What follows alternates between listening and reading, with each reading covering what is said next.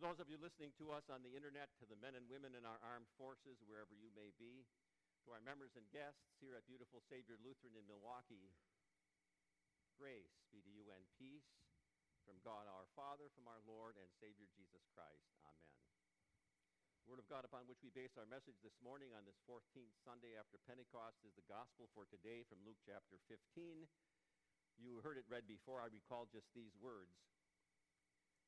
I can guarantee that there will be more happiness in heaven over one person who turns to God and changes the way he thinks and acts than over 99 people who already have turned to God and have his approval. So I can guarantee that God's angels are happy about one person who turns to God and changes the way he thinks and acts.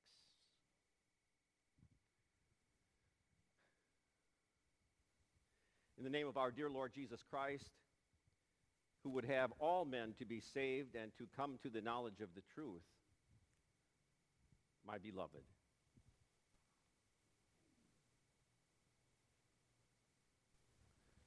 So many of the man-made religions out there in the world, not Christianity, have concocted a God who is impersonal, unemotional, magnificent somewhere out there, but you really don't know what he or she cares about. On the other hand, there's Holy Scripture, who reveals the true God. Father and a Son and a Holy Spirit who are very personally related to us and watch over our lives. The Bible also talks about emotions exhibited by God. Anger, laughter, compassion, grief, love, hate, jealousy, joy, and then, of course, the shortest verse of all of Scripture, Jesus wept. This morning we listened to our dear Lord Jesus Christ as he paints two illustrations in response to some of the self-righteous church leaders criticizing him by saying, he welcomes sinners and he even eats with them. Now, it was very true that Jesus did hang around with street people. The homeless, cripples, prostitutes, extortionists, the dregs, the outcasts, and he even ate meals with them. How could this religious man defile himself in such a way with the filth of society? In response to that criticism, Jesus told two parables or illustrations to drive home the fact that the people that he hung around with truly were lost, but precious. And the Son of Man came to seek and to save those who were lost. And even one lost sinner is precious in God's eyes. Now, the two stories, very familiar. You heard them read this morning, just to recount them. A shepherd had 100 sheep, means he's probably a wealthy shepherd. And he lost one of them, strayed away, whatever. Still had 99. But so concerned was he with the one that he left the other 99 that were safe and went to rescue the one. Probably with a feeling of worry and anxiety, and I got to get out there. And this is urgent because the longer I wait, the more chances there are that he's going to be eaten by wolves or bears. And then there's the illustration of the woman who has 10 coins and loses one. We say, well, so what? Well, it could have been her dowry or the gift that was given to her when she was married, and it was a very costly gift. It could have also been her life savings. And to lose 1/10 of that, well, that was a big loss. And so she hunted and hunted for the coin. How do people react emotionally when someone or something is lost? Well, I think that depends upon the value of what's lost. Frustration, anxiety, anger, fear, panic, terror, grief, desperation. I think the level of emotion when you lose something is directly proportionate to the value of what is lost. I lost my pen. Oh. I lost my scarf. Oh. I lost my wedding ring. Oh, no. Our dog is lost. My child is lost. Amber Alert. How did God react emotionally when his human creatures were led into sin and death? Compassion. Though there was disobedience and death, he will crush your head and you will strike his heel. Grief.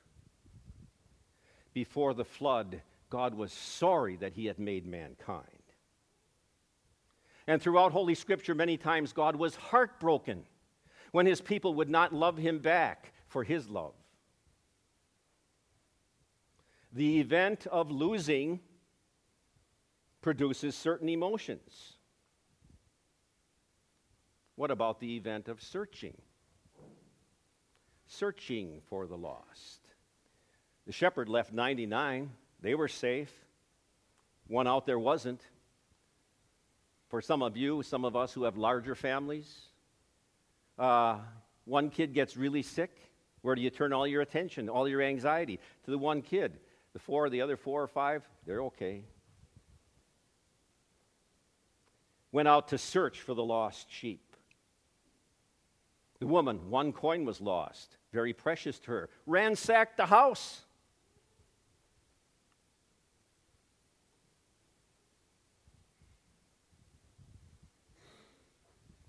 When going out and searching for something that's valuable, you can think of nothing else. No rest, anxiety, worry, fear of all kind, directed at finding the lost. Now some true stories about the lost. One day I was looking around the house, I couldn't find a cat. Kept looking and looking the whole day. Where's the cat? Started to get into some panic. Called the Humane Society. Said, no, we got a chip in the cat. No, I didn't find that cat. One time we were out for lunch with, every once in a while we go out with a couple of pastors. Pastor Poppy said, we lost our cat. I was preaching on Wednesday Lenten service, and I left the back door open. Came home, door was open, cat's gone. Filled with anxiety. Put out an email. Put out pictures. One time my wife lost her wedding ring. Oh my goodness. In fact, it was on New Year's Eve. Called the pastor up at midnight, came back to church in his pajamas, checked all the pews, no ring. I lost my wedding ring. Extremely sad. And then there was that time we went to Germany and we got this German carving of Mary and Joseph and little baby Jesus. Wood, beautiful. Baby Jesus fit right there in Mary's lap. One Christmas Eve, we had all the kids over. One of my granddaughters, 2 years old, just learning how to talk, whatever, was playing with baby Jesus. Now baby Jesus was gone. Couldn't find baby Jesus. Worried. Years back, my grandmother, now sainted, had a son who was sort of wayward. Oh, I believe he was in his 20s. He was married, then divorced. Took his girlfriend and her child and took a trip out to Las Vegas. They were going to strike it rich real quick. My grandmother approached my dad, who was the oldest in the family, said, you got to take your brother and go down there and search for George, because I'm afraid if you don't go looking for him, he's never going to come back. Those were the days before air conditioning. Took pictures of my dad's car and the uncle's car. There were those water bags on the hood and trunk and everything, in case you broke down in the middle of the desert. My grandmother, filled with fear and desperation. God has spent all of history since Adam's disobedience pulling all his stops to rescue fallen sinners, born lost, born enemies of God. And he always tried to talk directly to the lost to rescue them. Adam, where are you? Abraham, leave home. Noah, build a ship. Peter, follow me. Saul, why are you persecuting me? David, you are the man. God went after sinners one by one, heartbroken and grief-stricken over his loss, when they simply would not love him back. And sometimes when they would not love him back, he even got angry. But as we read in Ezekiel this morning, finally God said, I'm taking matters into my own hands, getting rid of all these other bad shepherds. I'm going to send the good shepherd to rescue the sheep, because all we like sheep have gone astray, each one to our own way. And so he rescued us by way of the cross and an empty grave. Adam, where are you? Peter, follow me. Richard Robbie, and now insert your name. I baptize you in the name of the Father and of the Son and of the Holy Spirit, and now you are mine. And he carries you, and he holds you over his shoulders. And he gives you his words of forgiveness so that you never become lost again. And then there are the emotions of finding. So the shepherd found the one lost sheep.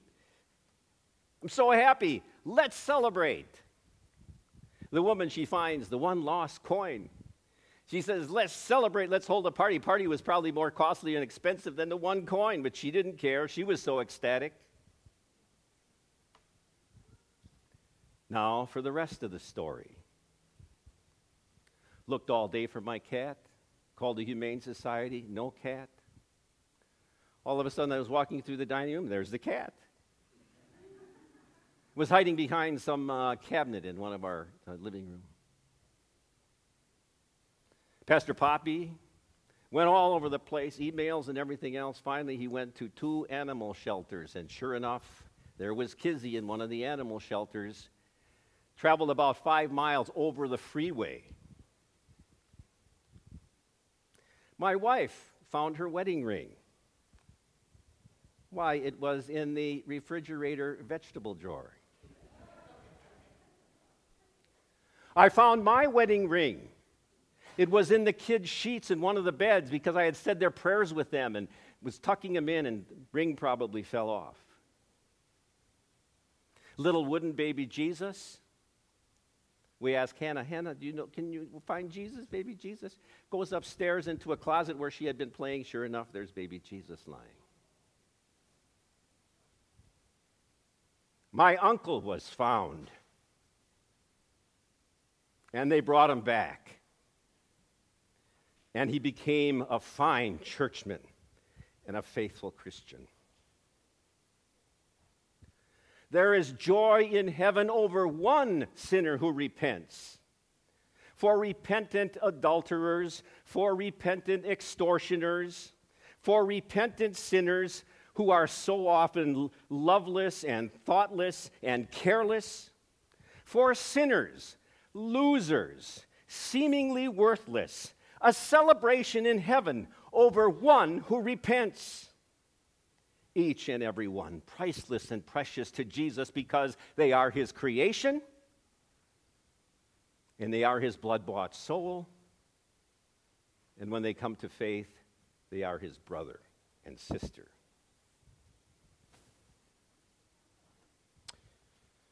So, here's something that's precious to me.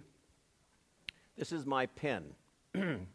It's one of my favorite things in life. My wife gave it to me, I don't know, for birthday, anniversary, whatever.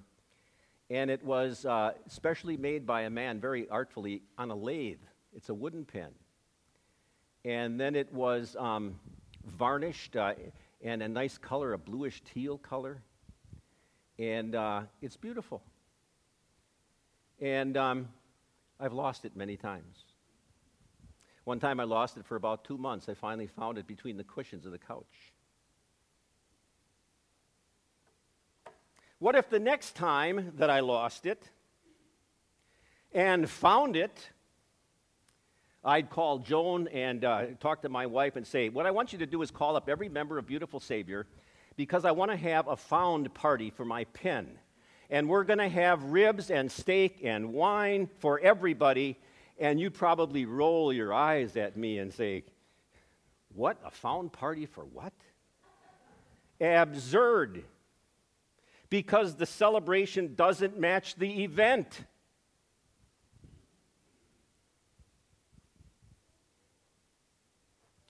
But that's exactly what Jesus is saying today. There is joy and celebration in heaven over one sinner who repents, and that's you, and that's me. And thank God for his amazing grace. Just happened to find this passage from Zephaniah chapter 3. The Lord your God is with you. He is a hero who saves you. He happily rejoices over you, renews you with his love, and celebrates over you with shouts of joy. In the name of the Father, and of the Son, and of the Holy Spirit, amen. Please stand.